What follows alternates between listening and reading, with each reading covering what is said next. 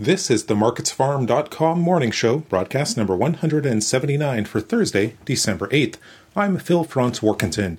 The ICE Futures canola market is mostly stronger Thursday morning, seeing a continuation of yesterday's gains as the nearby technical signals have improved. Canola up $6.30 in the front month January contract at $869.90 per ton. Advances in Chicago soy oil provided spillover support, with European rapeseed futures also higher overnight. However, crush margins have moved well off their recent highs, and that is tempering the upside to some extent. A firm tone in the Canadian dollar this morning also pressured the market. In the U.S., soybeans are holding on to small gains, while corn is mixed and wheat mostly lower.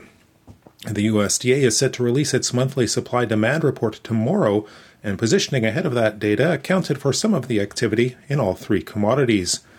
A rally in crude oil pulled soy oil up as well, and that lent support to beans. However, both crude and soy oil retreated from their earlier highs, and soybeans themselves dipped closer to unchanged. January up 3 cents, though, at $14.75 per bushel.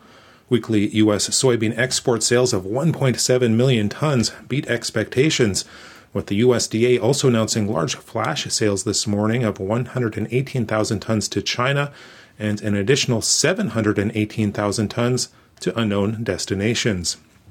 Persistent weather concerns in Argentina did remain supportive as hot and dry conditions there cut into crop prospects, but better weather is in store for Brazil. Corn, it is trading to both sides of unchanged, but March holding on to a half-cent gain in early activity at $6.41 3/4 per bushel.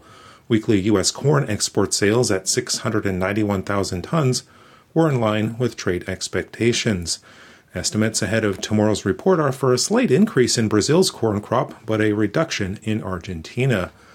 Wheat, it is mostly lower. Minneapolis spring wheat, though, holding steady in the March contract at $9.02 per bushel.